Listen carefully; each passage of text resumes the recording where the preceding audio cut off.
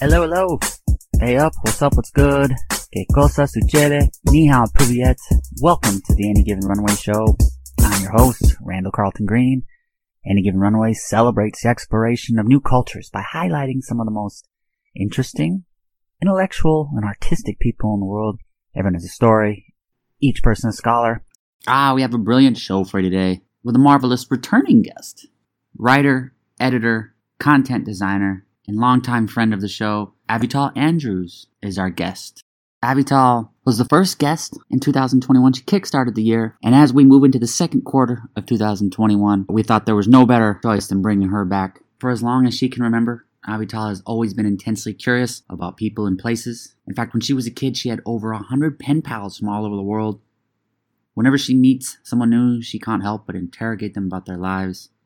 And those who know her are none too surprised when it becomes clear that she was going to make a living out of asking probing questions, that she was either going to become a journalist or a therapist. So she went out and got, as she describes, a fancy journalism degree from Stanford, and she has notched upwards of 15 years of writing and editing experience, cutting her teeth as an editor at the Los Angeles Times. Today, she's a versatile storyteller in a variety of media, print, web, radio, and television. And she does everything from crafting old-fashioned newsstand cover stories to cranking out sharp digital copy that lands her clients on Google's front page. Her editorial packages have received national media attention, including the New York Times, The Atlantic, Time, NPR, CNN, and MTV. She also develops blogs and e-newsletters for huge audiences. Her latest mission, which is inspired by her book-obsessed first grader, is writing children's books, and she's got a sparkly manuscript ready for the market. When you look at her meritorious CV, it all remains in the service of the same basic thing, and that's telling good stories and making sure that good stories get told, because stories are important and they need to be shared. For me, some of my favorite conversations are when I get to chat with Avital, because she's uplifting, and after we chat, I always find myself reflecting back on our conversation and just thinking. The art of deep thinking is something that is important to me, and Avital inspires me, and because of that, she's one of our favorite guests. Now, on today's episode, to kickstart the second quarter, there wasn't a major theme. Instead, it's just musings on life and society, and Avital reflects on the year and the changes that have occurred to her personally. She chats about the changing professional landscape, and she gives us a first-hand view of what it's like to apply for a career in the era of Zoom interviews. Avital and I also discuss another hot-button topic, and that is the state of education in today's society. And as a mother, she gives us some great insight on her desires for the future in education. Finally, Avital and I discuss the importance of anxiety. Yes, the importance of anxiety and how those nervous feelings can be an asset to one's life, and how having anxiety should be looked upon as a positive thing. One of the most intelligent and thoughtful people that I know. I respect and admire how much effort, empathy, and compassion she puts into each of her answers. Today was a little more spontaneous than our past conversations, but I like the direction that our talk took us. Elated to have her back on the show, so let's go ahead and welcome back to Any Given Runway, my old friend Avital Andrews, and let's learn. Happy to see your face and bring you back. Starting quarter two, you started off 2021 in quarter one for us. Now quarter two. I'm honored. So, how are things in the first 90 days of 2021 for you? What's been going on? Good question. I guess it's just been a roller coaster worldwide, right? I mean, it's so hard to even, I feel like it's already been a year since the year started with the insurrection and the vaccines and the inauguration. And I feel like I've lived a lifetime. In my personal life, it's been fairly the same, where I did get a full-time job. So that's different. And it's positive. Gosh, so much has happened. I'm not quite sure where to start there. Well, I'm curious about applying for a position in 2021, applying for a new career, because there's so many things going on. First of all, just with the opportunity of working from home is probably something that's a priority. Yeah. And I'm wondering how just the hiring process was. So how was that process for you just overall? It's really interesting to do interviews remotely. And I think recruiters are really active right now. I don't know whether it has to do with the pandemic or the remote work or like the people's availability or whatever. But I had recruiters contacting me like the last half of last year all the time. And I did do like a number of interviews. I think they're interviewing a lot of people for the same positions. So the first few didn't work out, but this last job did. And it's really interesting to do it all remotely. I had to Google what to wear for a remote interview. And all right, well, what do you wear for a remote interview? Pretty much this, just it's just a sweater, I guess business casual. And I guess you just pretend like you're in real life with the person, just like you do, like you've been doing for a year. How did your preparation for it change compared to years past? I think my successful interview, I was more off the cuff, to be honest. I think I had prepared for so many interviews that I was just like, you know what, I'm just going to go into it and be myself and say my thing and answer questions. And if they like me, they like me. And if they don't, there's probably another opportunity somewhere. So that was the approach. And I'm really lucky because my manager who hired me, we just had amazing chemistry from the start. She's amazing. I still feel that way. So I think it's also just chemistry between people. How do you feel that one can stand out in doing interviews like this? Mm-hmm. Because I know that in the past, when I've interviewed in person, it's great. Put the full charisma on display. I often like to have things to give them, whether it be not necessarily a resume, but something, a show and tell item that they can see. So how did that change in your mentality? Yeah. Yeah, I do that too. I bring a magazine or something, and usually I'll make sure it's something they can keep. Or something they can keep. Yeah, you will have it. I've got another one over here. You keep that. I've got other magazines that exactly. I create the illusion of grandeur, maybe. Yeah. I'll sign a book and bring it. But gosh, that's a great question. I'm no expert on that, but I think, like I said, I think a lot of it just depends on the personal chemistry that you have with the person who's interviewing you. We're all human, right? And I think that if someone likes you, they're going to like you. And if they're not going to, if it doesn't work, or if they like someone else better, then that's just always going to be the case in all realms of life, right? So I think that's the basic,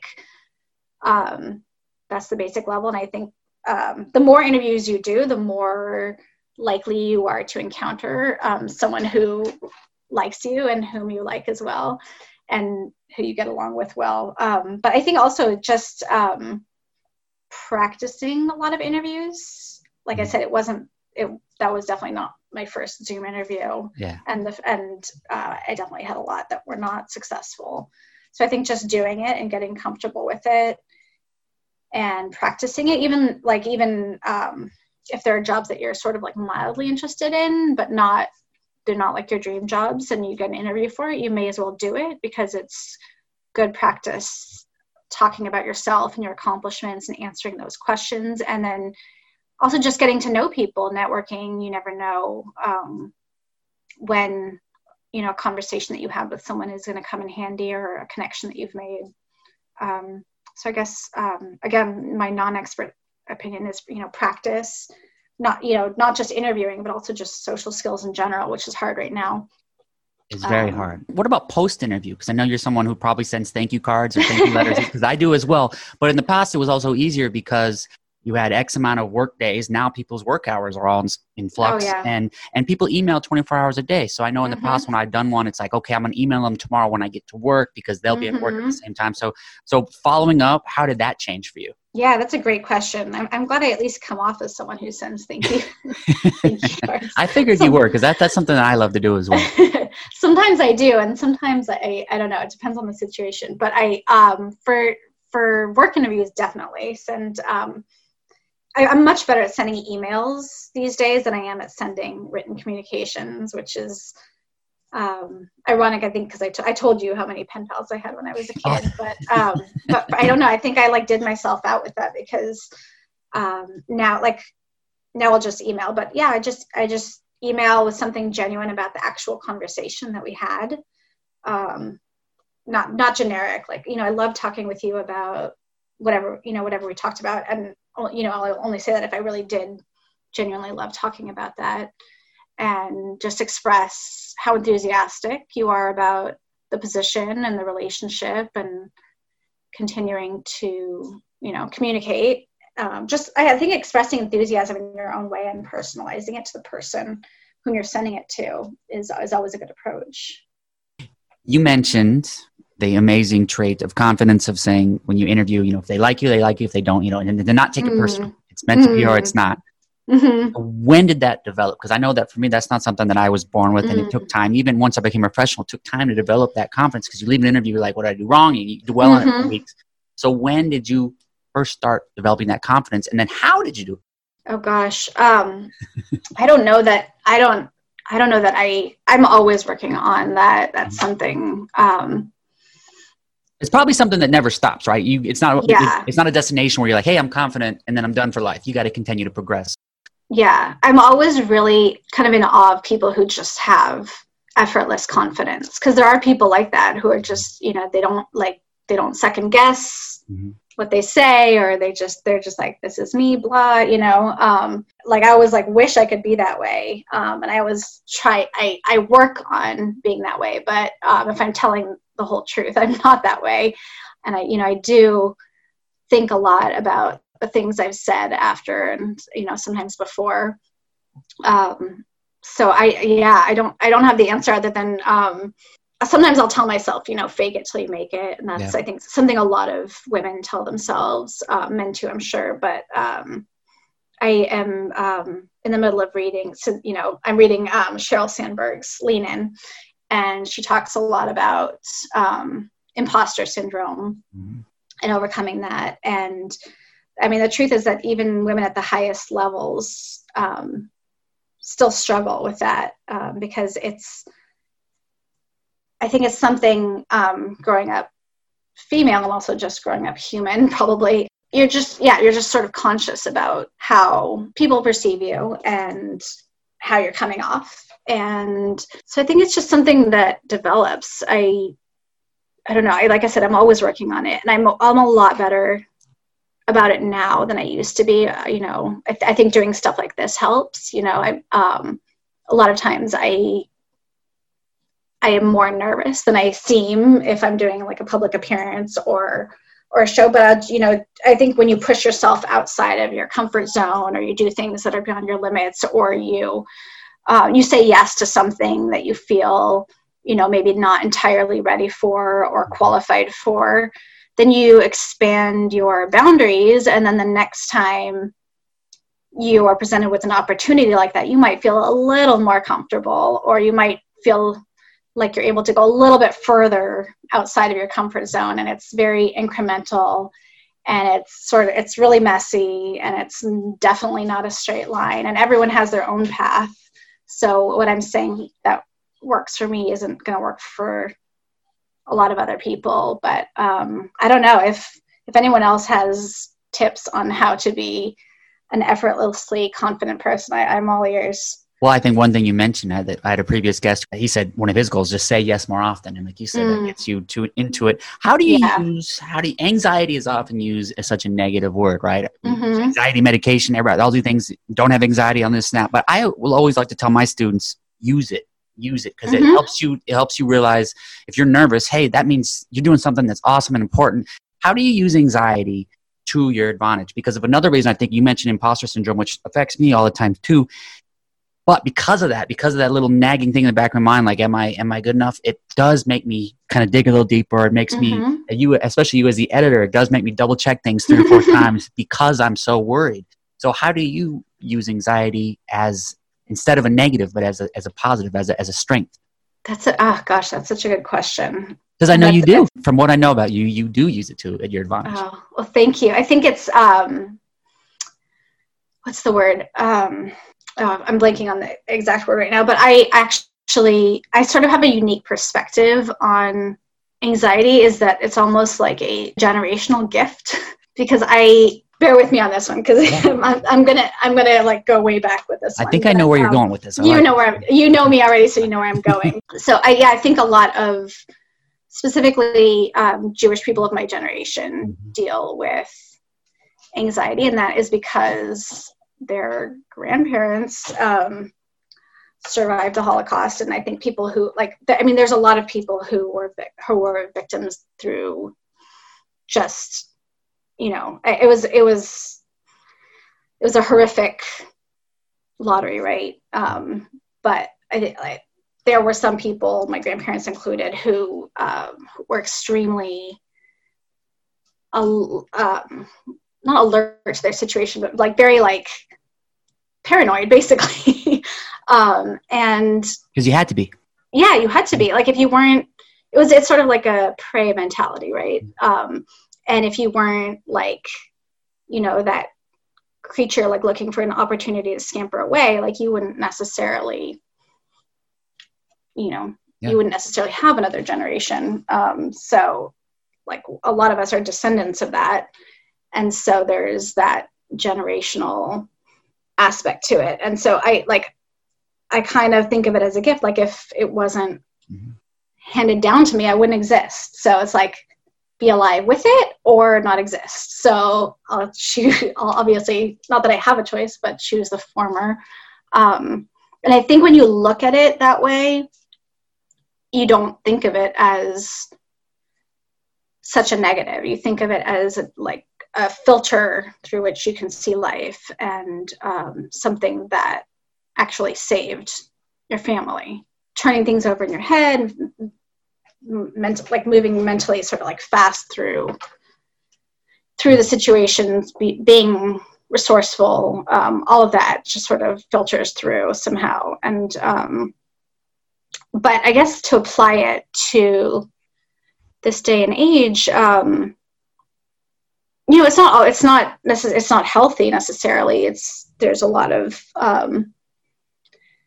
health consequences to it. But I think if you can channel it in the right way and you can keep it managed, then I think you can actually become a high performer in whatever you do, because like stress is there for a reason, right? Biologically, it wouldn't be there if there wasn't a purpose to it. Mm-hmm. And it's not necessarily like adapted to our world today, but it still helps us do the things that we need to do and still pushes us. And I heard someone say that we kind of have a negative, like humans in general kind of have a negative outlook on things, because like the ones that weren't constantly like seeing the need for improvement and improving their circumstances didn't necessarily, like evolutionarily, they, you know, evolution, evolution chose for like the people who like looked around and said like, well, that needs to improve and that needs to improve and this isn't good enough. And so that's sort of like, we have like a negativity bias, right? But I think just knowing that sort of can transcend it and harness it for better. You often hear the saying, "A pressure is a privilege." Well, I truly think anxiety is a privilege as well. And for me, a lot of times if I delay something and then I wake up that day, I'm like, oh my gosh, I got X, Y, and Z to do. I have to get it done. That's my caffeine.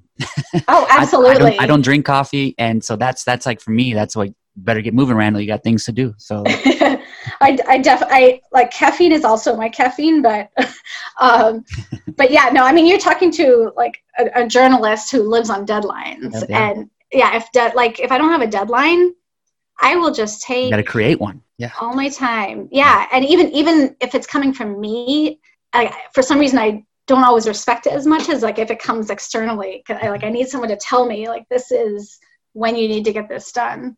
So what about then for your internal intrinsic motivation? You said you don't necessarily trust yourself quite as much as if it's external. So what if it's something you want to do, whether it be writing? I know you're working on a children's book and other projects. What about those, your own internal motivation? How do you push through that when there's no one else saying, hey, get this done? Or do you not? I think it just becomes so uncomfortable not to have done it. Okay. That it's better to just like, okay, I don't want to feel this guilt anymore of not having done it, or this like mental, you should. Yeah. And once that becomes great enough, I will sit down and do it, because the alternative is. So I guess that is being accountable to myself in a way. Yeah, it's a lot like when you talk to athletes who reach a certain goal, and they often say it's relief more than it's actually happiness, because it's like, I'm no longer the what if person. Yeah, that makes total sense. You are in California and you love California, born and raised, but outsiders have a different perception. Outsiders have a unique perception. It's such a large state. You've got so many different biases, right? We think of NorCal, we think of SoCal, we think of LA being in this, you see it on the news. When we see it on the news, it's for bad things. but then there's also all the mystique and the aura of Hollywood, etc. And it's this wonderful place. So you've had the whole gamut. So what makes you proud right now to be a California resident? Oh, such a great question. I could go on and on. And I was actually just thinking which is good, the other because, day. Yeah. Because it does, from my perception, it seems like you would have minimal things at this moment. Yeah, I was actually just thinking the other day of how much I miss LA. LA is my hometown, and it does get such a bad rap, especially up here in Northern California where I live now.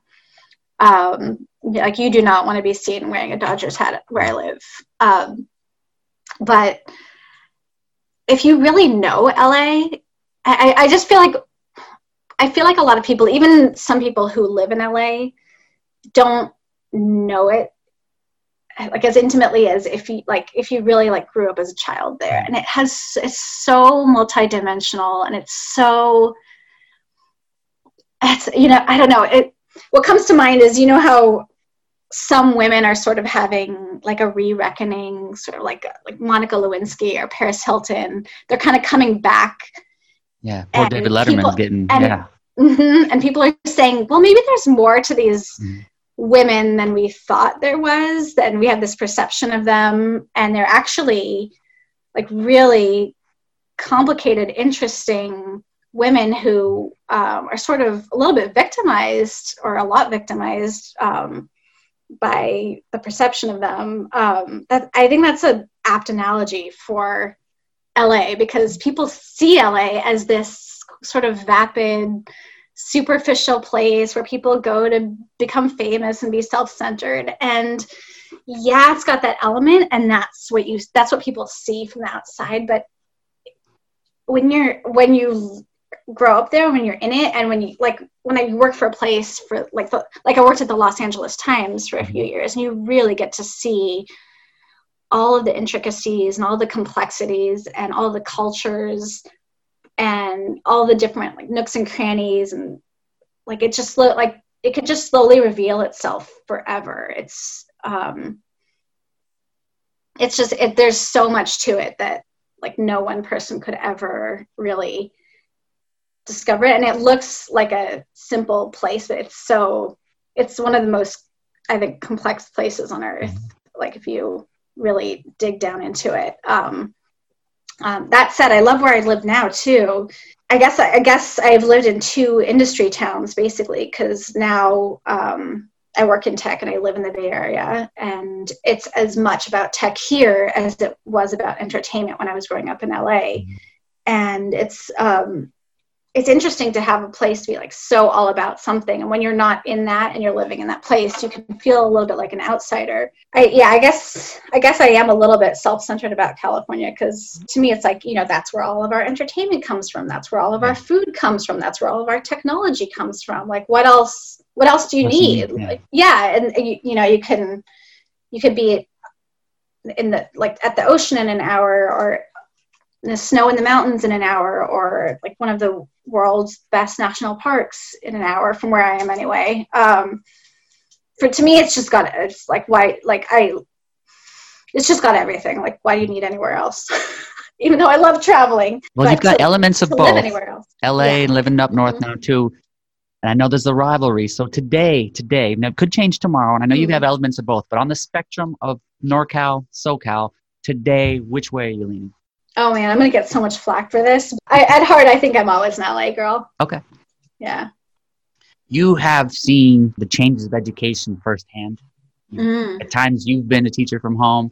I just think it'd be the opportune time for us to just tear it down and overhaul the whole system, because there's so many things that are broken out. So going forward, what do you want in an idyllic, utopic educational system moving forward for your daughter? I would like, and maybe this is a dream, but I would like to see an education customized to each child. And that would require smaller classes and, teachers trained specifically to do that. But I feel like a lot of education is so generic.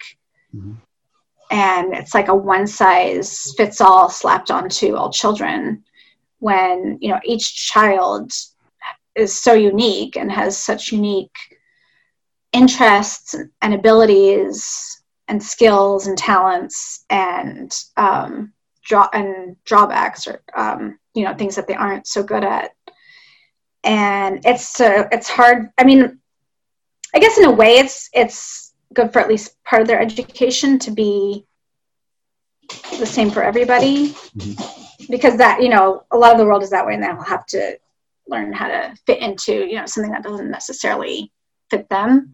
But I do think that if we were able to harness each child's passion and love and talent individually, that we would cultivate a population that was so much more passionate and able and probably mentally healthy, that it would be worth investing in. One of the criticisms during all this time was we got to put our kids back in school because they need the social skills. Mm. But I want to look at it from the other angle. Like, do they really need the social skills? What I mean by that is how many situations will they be in going forward if everybody's working from home and doing these things kind of in silos? Will they need to have these social skills? Like, do we need to put that on as a precedent of a reason to let's get our kids back in schools during a pandemic because they need the social skills? Like, do they? Question mark? I would hope that they would. I hope that our society isn't heading in a way that we're going to be so individualistic that we can just all work in our bedrooms for the rest of the introvert in me is fine with that. Me too. Hashtag that's why I ask. Here, that's why I ask about is it necessary? Because when people say, well, they're always on their phones, they need to be more social. Well, they're on their phones because they're working, maybe because they're checking email. Like, it's not there's this negative view of always being on your phone, but yet you know how much I get done on my phone. So it's true. Yeah. I mean, the phone is the portal to the whole rest of the world. Yeah. But as an introvert, I think because I'm an introvert, like naturally I have pushed myself to develop extrovert skills. And I'm guessing since you have a podcast, you too. That's imposter syndrome for me. No, but I mean, there's been, a lot of my life has come to me through developing extrovert skills, and that's true.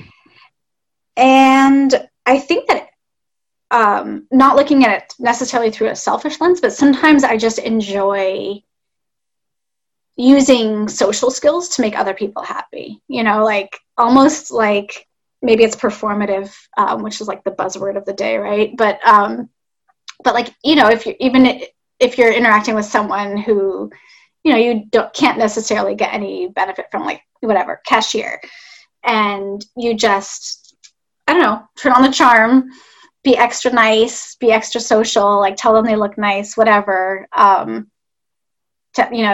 thank them for doing their job because, like, a lot of people wouldn't do that right now, and they're really important. Make them feel good about themselves and just leave them feeling better about their day, themselves, life in general.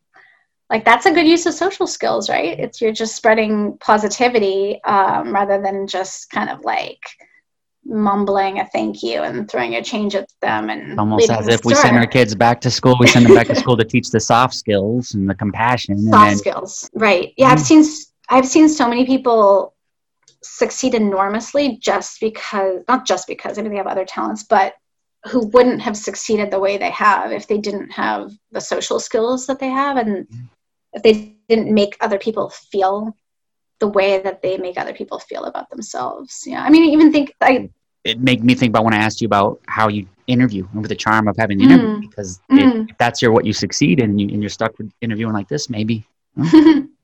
Yeah, I mean, I don't know. I think it's good. It's good to use social skills for the benefit of others, like for the benefit of yourself too, but as much for the benefit of yourself as for like brightening up someone else's day or getting something like you feel is important done for yourself or society. I mean, just think about politicians. I mean, they don't have the best reputation, probably for good reason, but I mean, someone like Bill Clinton or Joe Biden, not to compare the two, but they're both like extremely socially skilled. Like, they will make you feel like you're the most important person in the world, and I mean, you can literally run the world on that.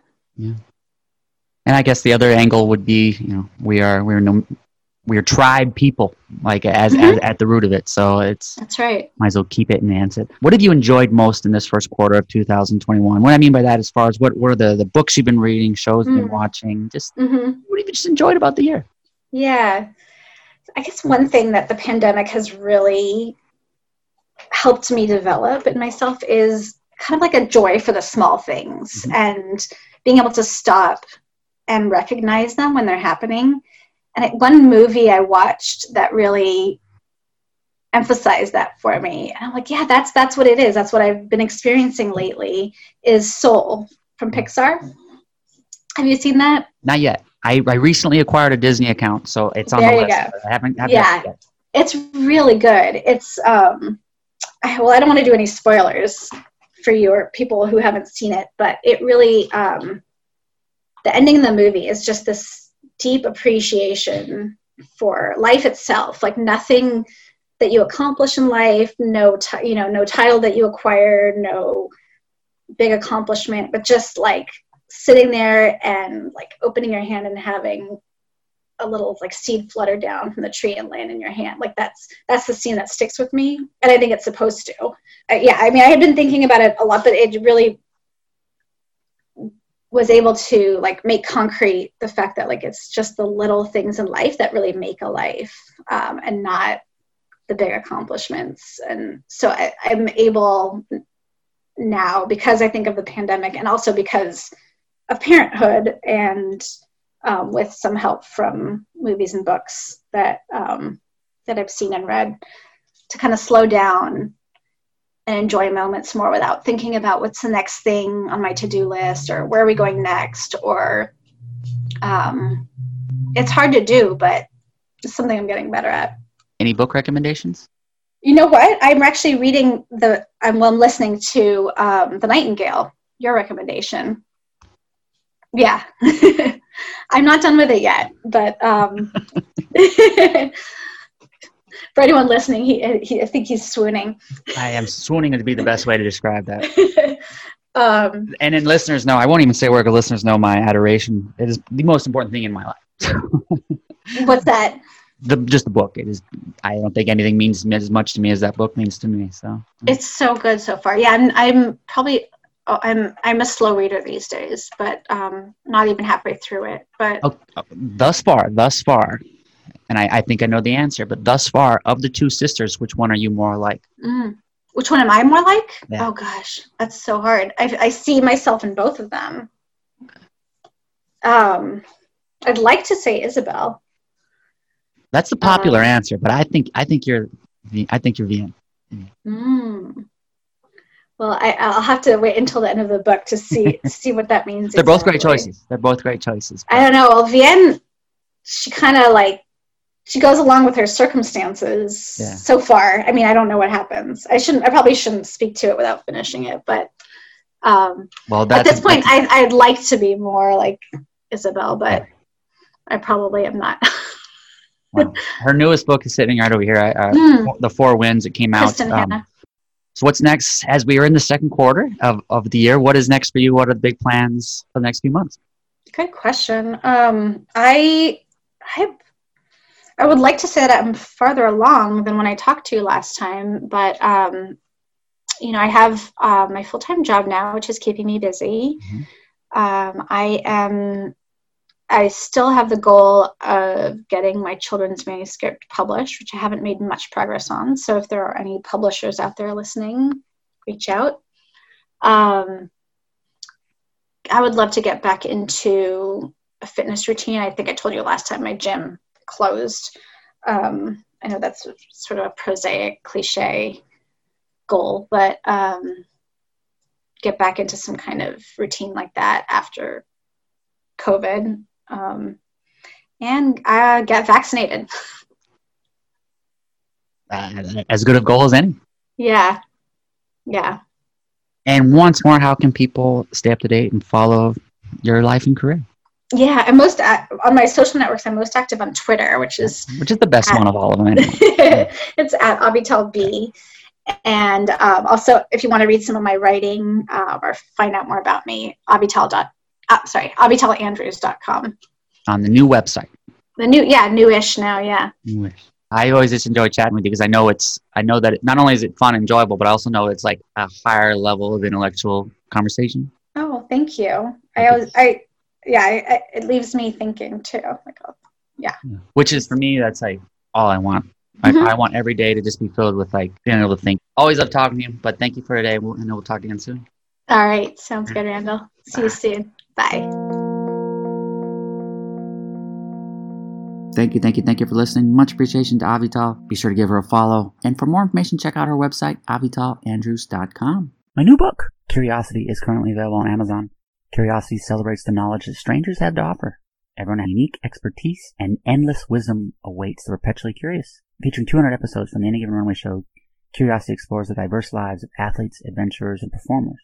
From daring voyages across the Atlantic to unforgettable performances in the West End, Curiosity celebrates the sophisticated thing we call life. Everyone has a story, each person a scholar. Thank you for listening. Fill up that passport. I'll see you on the road. Aviento. Randall has become like, New York's favorite son.